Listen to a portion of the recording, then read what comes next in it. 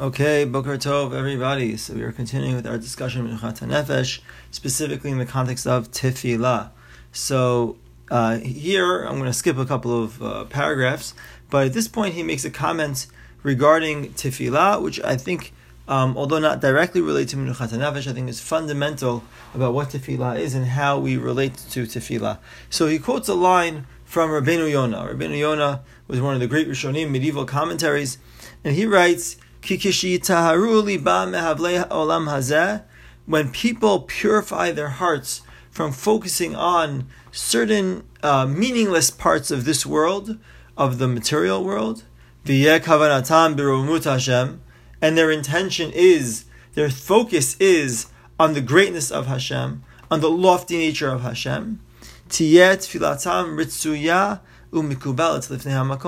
so then their tefillah is accepted in front of HaKadosh Baruch Hu.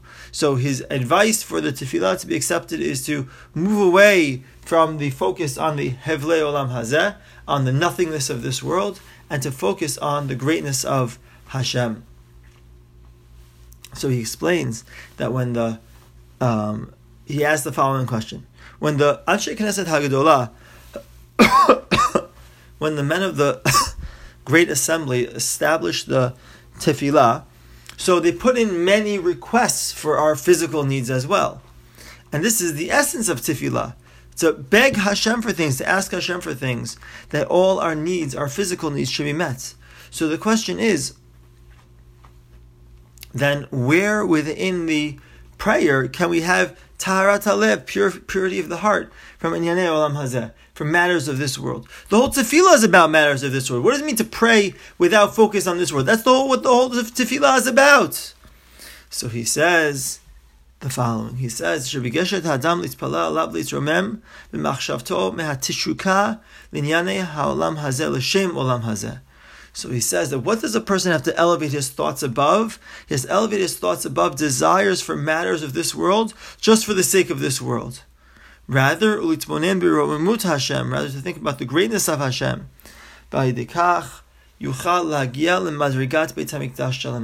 If his mind, if his thoughts are completely caught up with the service of Hashem, so then his physical world can reach the spiritual level of Beit HaMikdash.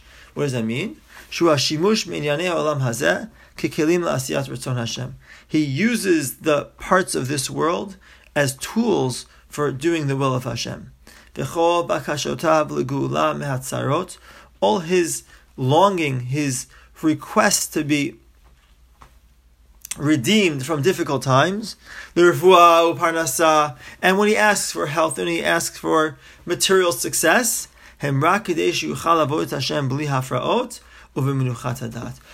he is really doing is asking Hashem for the ability to serve Hashem without things that get in his way, so that he'll have peace of mind to be able to serve Hashem. His requests in the physical world are only because he needs those matters in the physical world as a tool to help them in the spiritual world. That's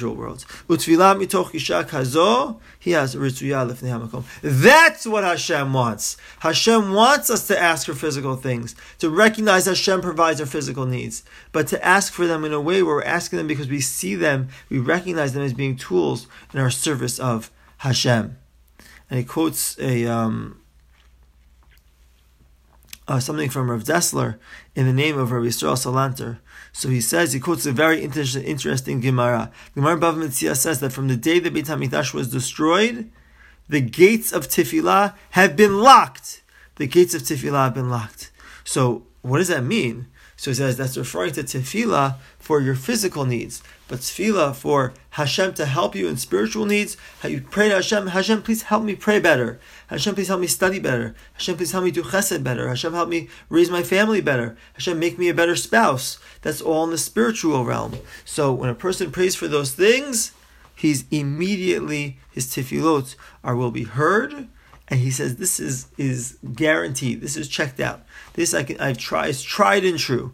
That's what Rav Dessler says. So he says that. So now Rabbi Friedland in their comments, and when Rabbi Yisrael Salanter says that the tefillah doesn't help with physical requests, and rather what that means is that the gates of tefillah are locked for those who request the physical for the sake of the physical. But if the whole purpose of his asking for the physical is to allow him to learn better, allow him to pray better, allow him to serve Hashem better, to do the mitzvot without any inconvenience, without anything that gets in his way, that's what he's asking for. That's considered to be spiritual tefillah, not physical tefillah. And that tefillah is accepted at all times. A tefillah for the physical world because I want to enjoy and benefit from the physical world, that's the type of tefillah that Rabbi Friedlander explains, that the Gemara says the gates are locked. Those tefillah are not accepted. If a person asks for the matters of the physical world as a means to help him in the spiritual world, so for that, Sharei Tefillah lo ninalu, the gates of Tefillah are not going to be locked. So Be'ezras Hashem, we should merit to be focused on our Tefillah, but also to make sure we pray for the right things. And when we pray for our physical needs, we pray for our physical needs as a means towards accomplishing our spiritual goals. Okay, Rabotai, have a wonderful day. Kol Tuv.